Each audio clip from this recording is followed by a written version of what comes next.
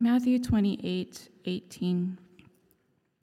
And Jesus came and said to them, "All authority in heaven and on earth has been given to me. Go therefore and make disciples of all nations, baptizing them in the name of the Father and of the Son and the Holy Spirit, teaching them to observe all that I have commanded you. And behold, I am with you always to the end of the age." I'd like to give a brief intro to Kenny before he comes up. So he grew up in New York City, Chinatown, and he and his wife, Cindy, spent a year teaching in East Asia in 2004. And in 2008, he was receiving a Master of Divinity at Gordon Conwell. And during that time, he did intern right here.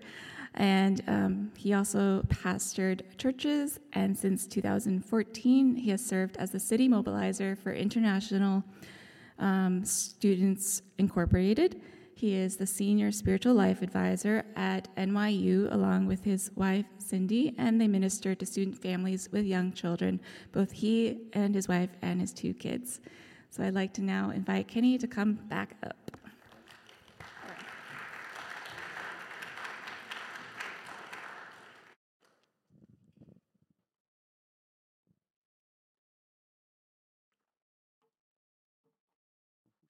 You're that tall? No, I'm sorry for myself. Hope you don't mind me standing over here. I love youth.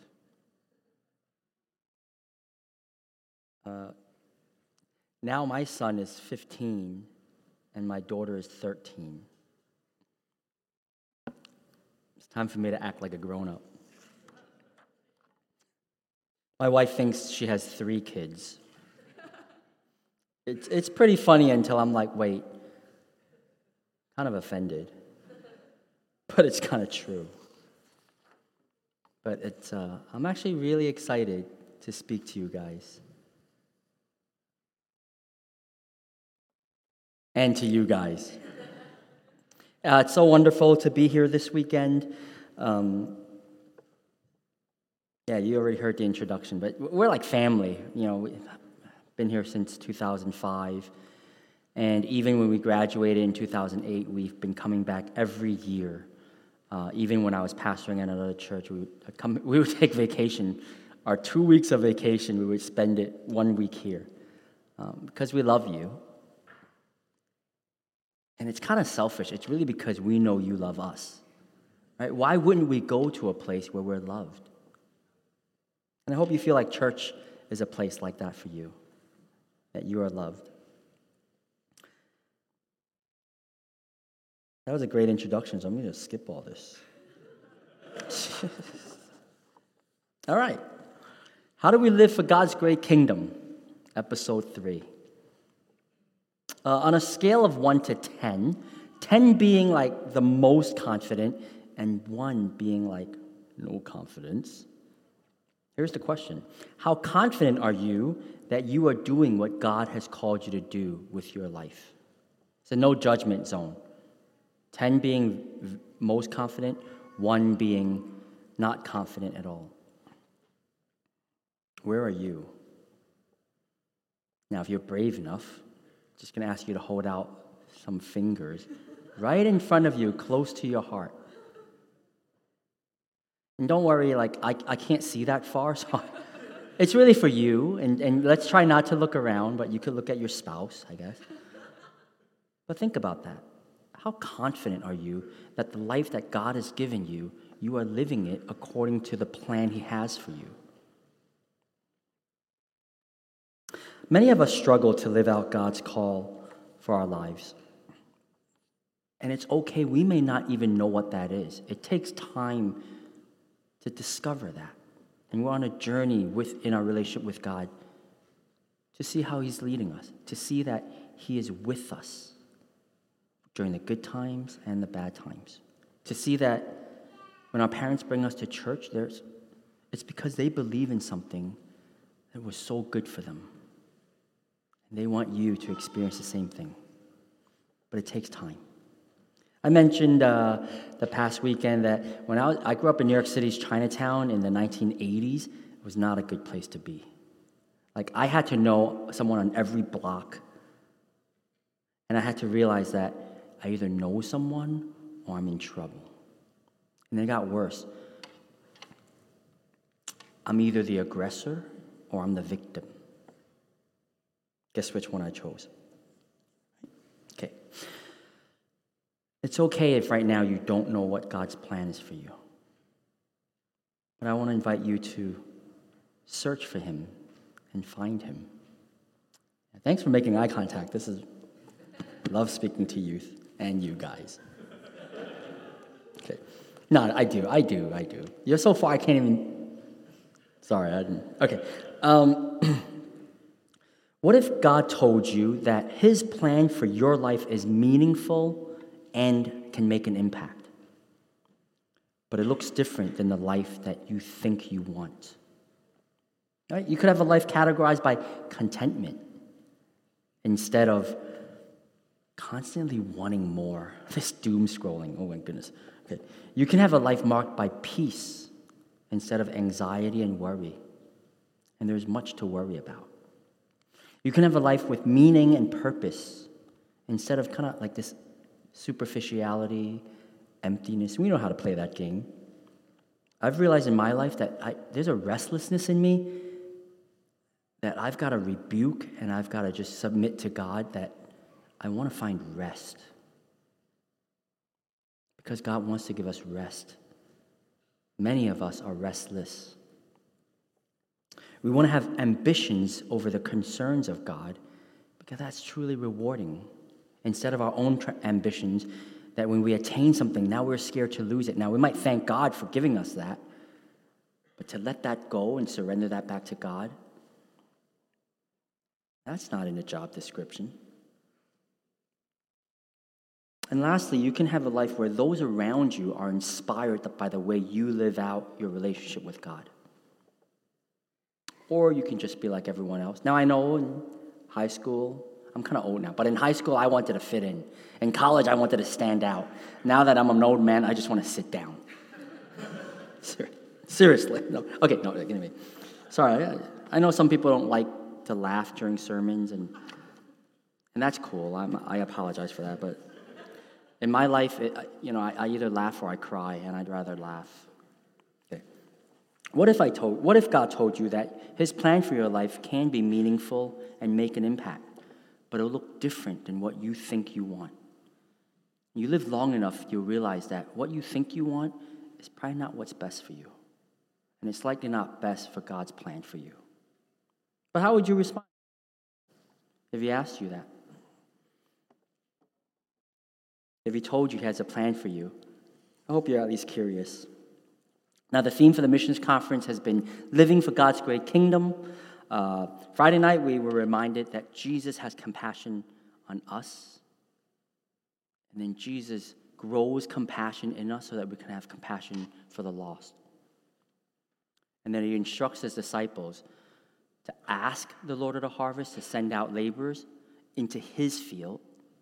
But it doesn't just stop there. Not just asking, but that we act. That we would be willing to answer that prayer that he wants us to pray. And that's what he did with his disciples. That's what he wants to do with us.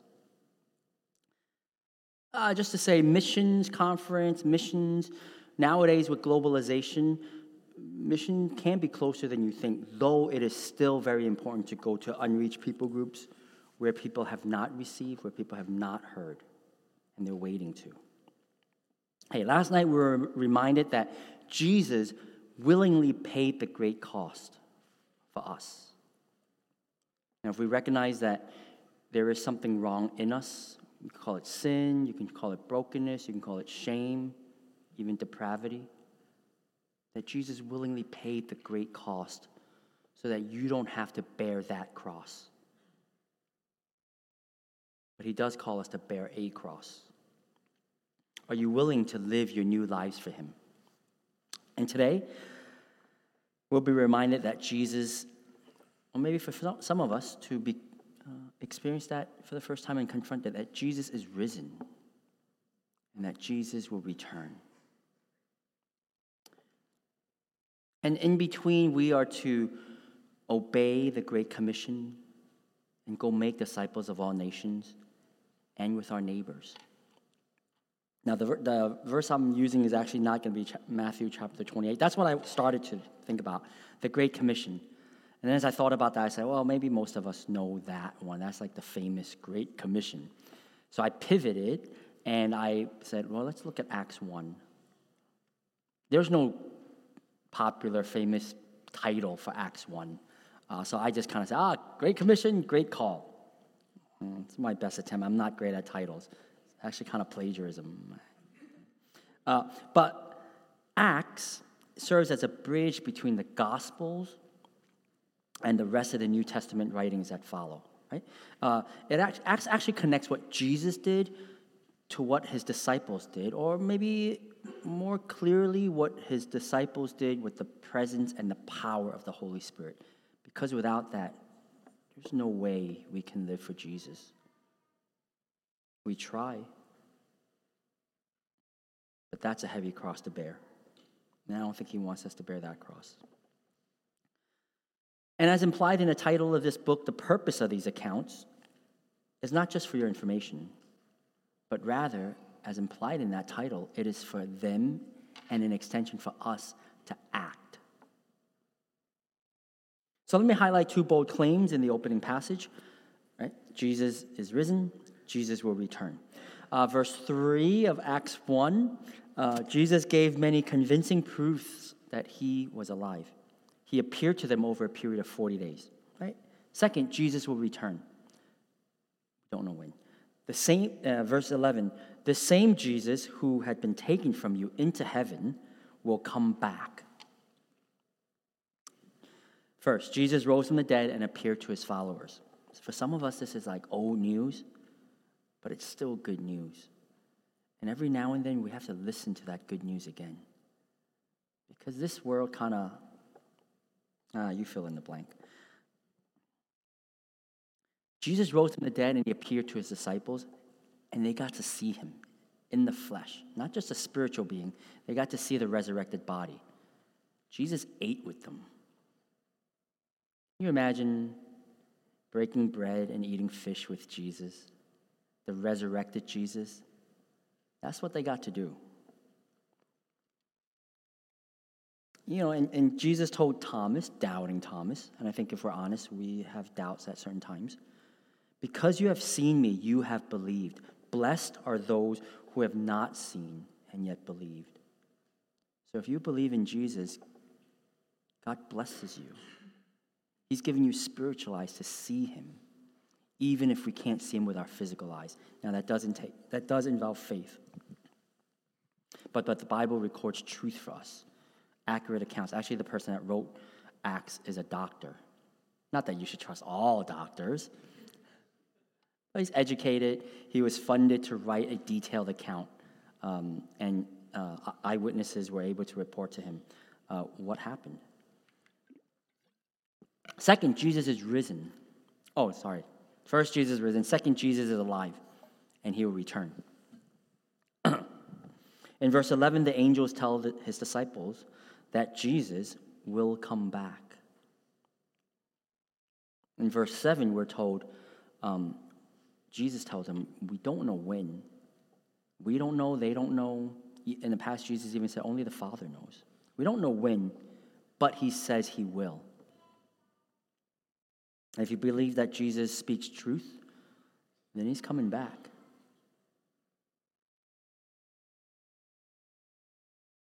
Because he lives, we can face the challenges that we're facing.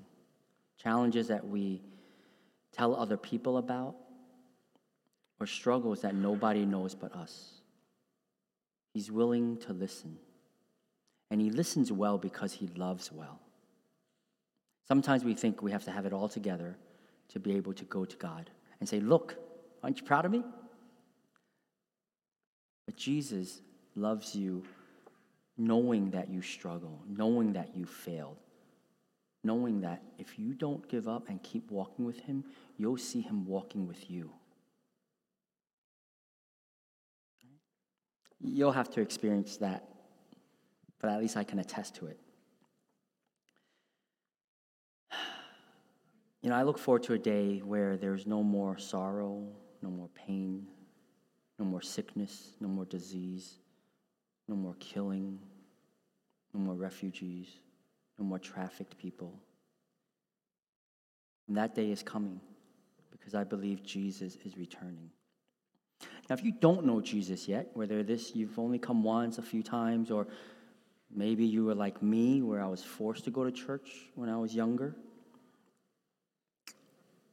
may you experience the hope and the peace that is so foreign inside of you. I'm not talking about like religion and all that, but experience something that you've got to say, it's kind of illogical, supernatural. May you experience that hope and that peace that Jesus offers, that you've got to say, I've got to figure out what that is. And then be on this journey to get to know him.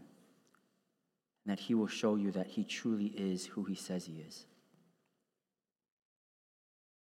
Now, if you want to know why Christians believe in Jesus, after the service, ask the person that brought you here. Maybe they're nervous right now, but sorry, my bad. Or if you don't know anyone here, just smile at the person that's sitting near you, and hopefully they'll smile back. And then introduce yourself, and then you can ask them. I would love to do that for you, but they're making me go to COM even before the service ends. Chinese congregation, they're serious, man. They're serious.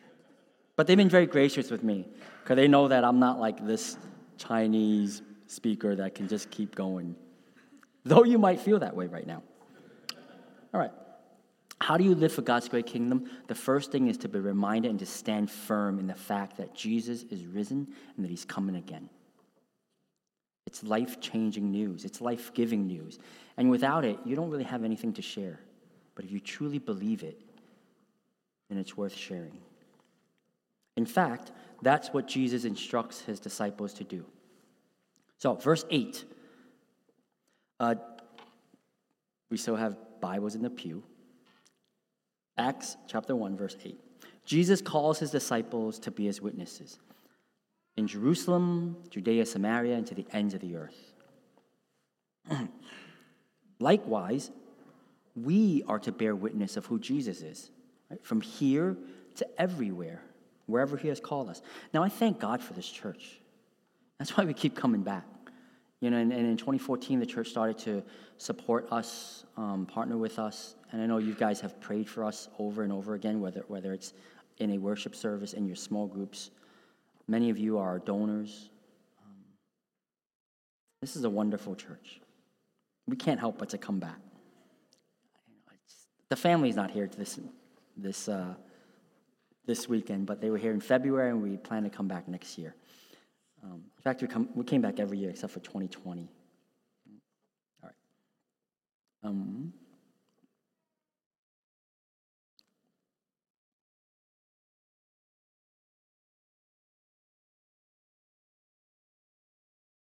I've been preaching the past 3 times, Friday night, Saturday night, and Sunday morning, and I've gotten to this rhythm of I speak, someone else speaks in Mandarin, I interrupt them, and so I get reset, and now it's kind of it's anyway, please bear with me. We're family. Okay.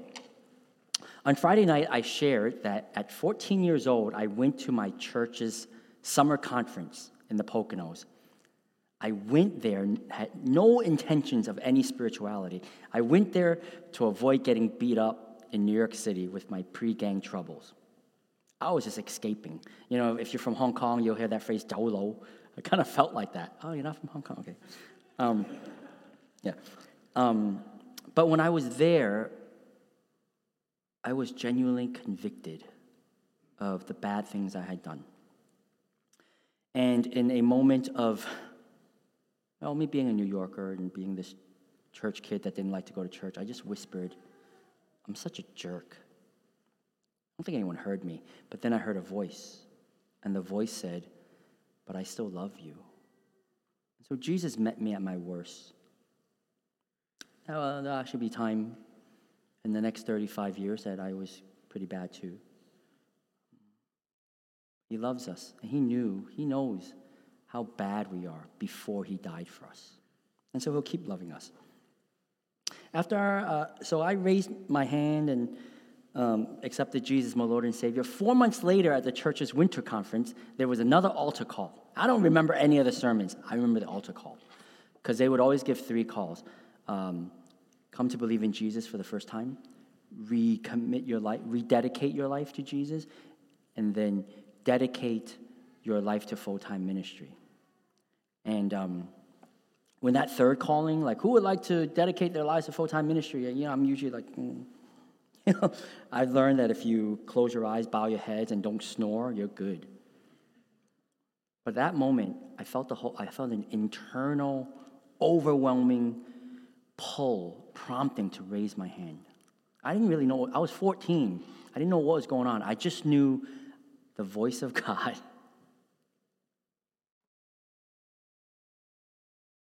I just knew that the voice of God was saying to me, raise your hand. And I wanted to be obedient. It's hard to trust and obey. But we do it a little bit, then we'll do it some more, and then 35 years later, we'll still be trying, still struggling. During college, my burden for the lost grew, and I thought, God, I'm Chinese American, growing up in Chinatown, and God has called me to do missions in China. That's what I really believed, and I would tell all my friends that. I was serious about it. In 1996, I went to Urbana. 1997, my first short-term mission trip, I wanted to go to China, but then I saw this Hong Kong booth, and I said, I'm going to Hong Kong. So in 1997, I was in Hong Kong teaching English, and I was not a good teacher. But I wanted to follow God. Believed he was calling me. And I thought by the time I was 30 years old, I'd be living in China.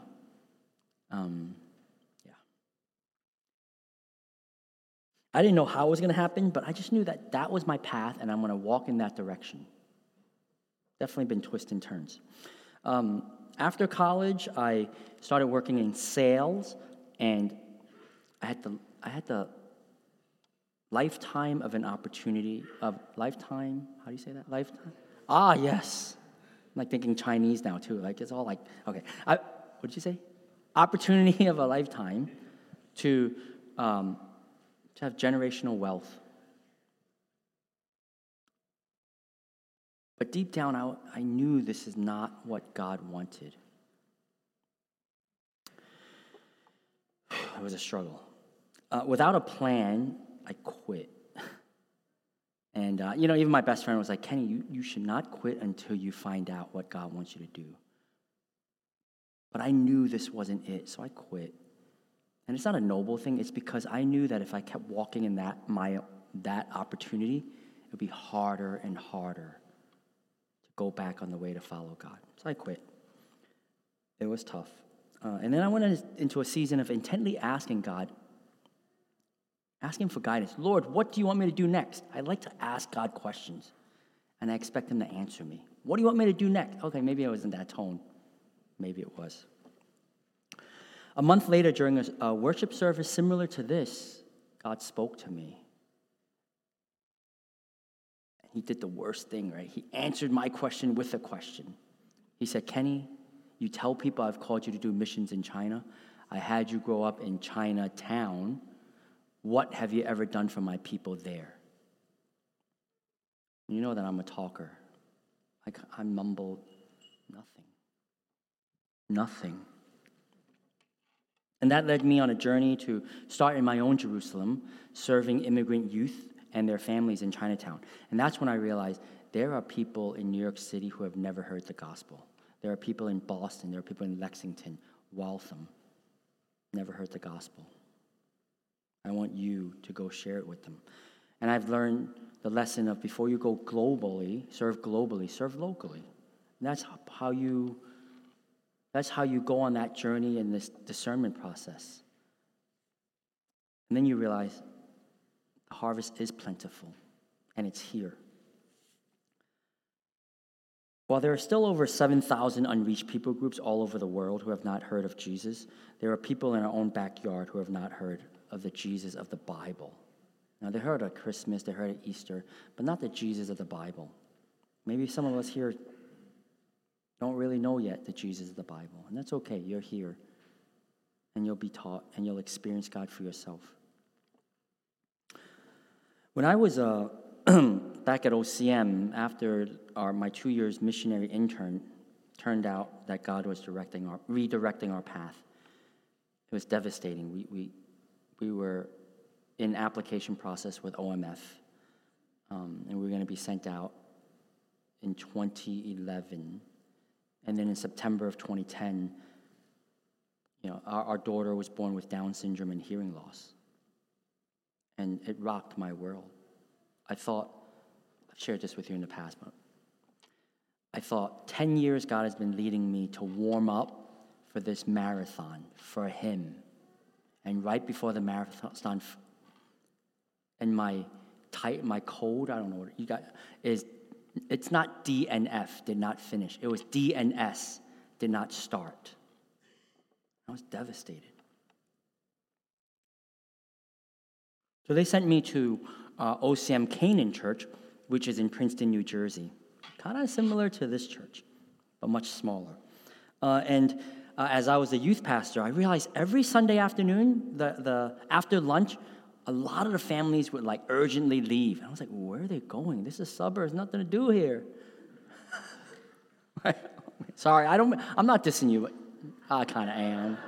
Anyway, and I realized they were all going to the local high school because every Sunday afternoon there was the Asian, Chinese, Taiwan community.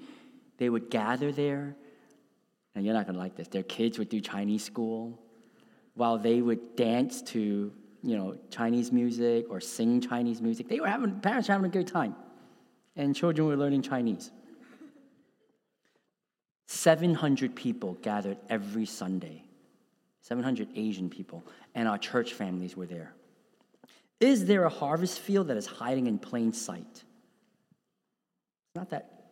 The harvest field is not just around the world, all at the ends of the earth. It's also closer than you think. I'll skip. Some of us, we're all called to be God's witnesses.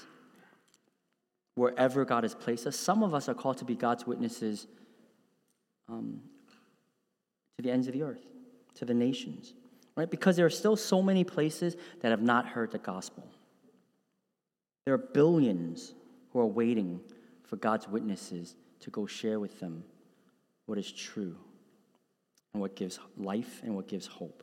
And so therefore, as the passage I always read, we are called, some of us, are called to dedicate our lives to full-time ministry and go make disciples of all nations. There's also, it's kind of like a alternative, not the right word. There's also another way to interpret that passage. Hear me out. Go and make disciples of all nations, the Great Commission. The other way to actually look at it is as you are going about your life, make disciples. You don't have to go overseas. Now, going on short-term mission trips, great. I've gone on many of them. I've led many of them, great. But it's part of us growing to have compassion for the lost. So as you are going about your life, studies, work, to the gym, I always say this. I kind of work out with this guy from Kazakhstan. He looks like Dolph Lundgren, and he's like Rocky II, that Russian dude that's built all over. He does the leg extension thing, and he does the whole rack. I don't work out with him. I just met him. I actually met him walking to the gym. I said, hey, I've seen you at the gym, right? And what's your name? He said, Dimitri. And I just invited him to church. He came to church. My other friend just providentially bought a really nice Bible that he wanted for himself. And when he sat, Joey actually, not my son, he's a professor at Columbia, teaching video game design. It's pretty cool. And he gave Dimitri a Bible. And I still see Dimitri. He's an actor, model, bartender. There are people that are here that don't know Jesus because God has sent the nations here. But there are billions who have still not heard. 12:20, you said? Oh my gosh. What? I'm way distorted with time this morning. Holy Spirit, what do you want me to say? More importantly, will you speak to each person here? As we've sang a song that says, our hearts are open to you, what will you fill our hearts with? And even as we pray that, we confess that not all of our hearts are open to you.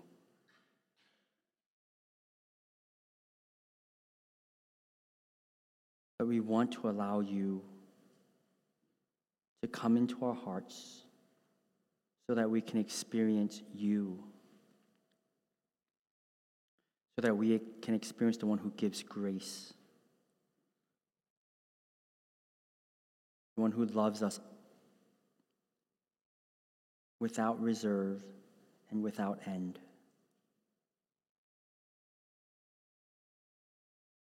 And that we would not only receive who you are,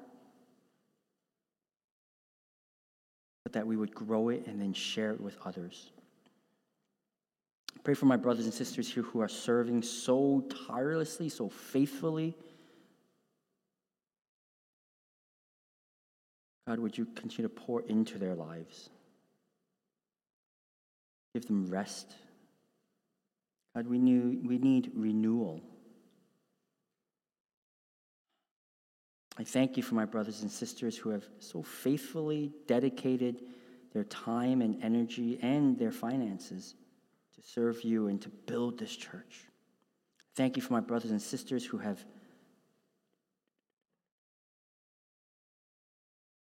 been so generous in sending out missionaries, supporting them, even going to visit them, having fun with them, being with them so that they would be reminded they're not alone. Would you also remind us that where we work, there are former international students that we work for or work with, or they work for us, that perhaps they've never heard. Sometimes it's the classmate sitting at the other table that speaks with an accent or speaks with other friends in a different language. Would you give us a heart for them? And God, for those of us who don't know you yet, maybe we grew up in church like I did and really didn't enjoy it. God, would you meet us in a way that shows us that you're real, that our parents brought us here because they know that you are real, but we need to experience for ourselves. I also pray for those who are carrying shame and guilt, especially shame. God, that you would show them that you took their shame. You earned our righteousness. And you take our shame and you're willing to give us hope, peace, and joy.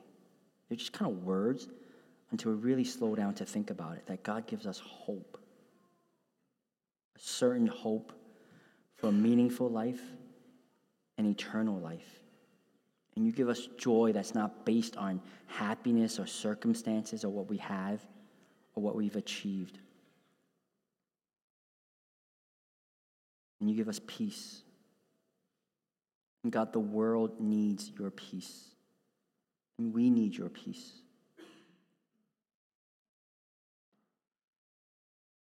I want to give 1 minute of silence and ask that you would just say, "Here I am, Lord, meet with me." If you would just whisper that, if you're willing. "Here I am, Lord, meet with me." And then with open hearts, allow God to speak to you, allow God to give you a hug, allow God to show you something. That whether it's the first time, show you that he's real, or it hasn't been a long time to show you that he's still with you. He's still with you. So let's do that for a minute. Here I am, Lord. Would you meet with me?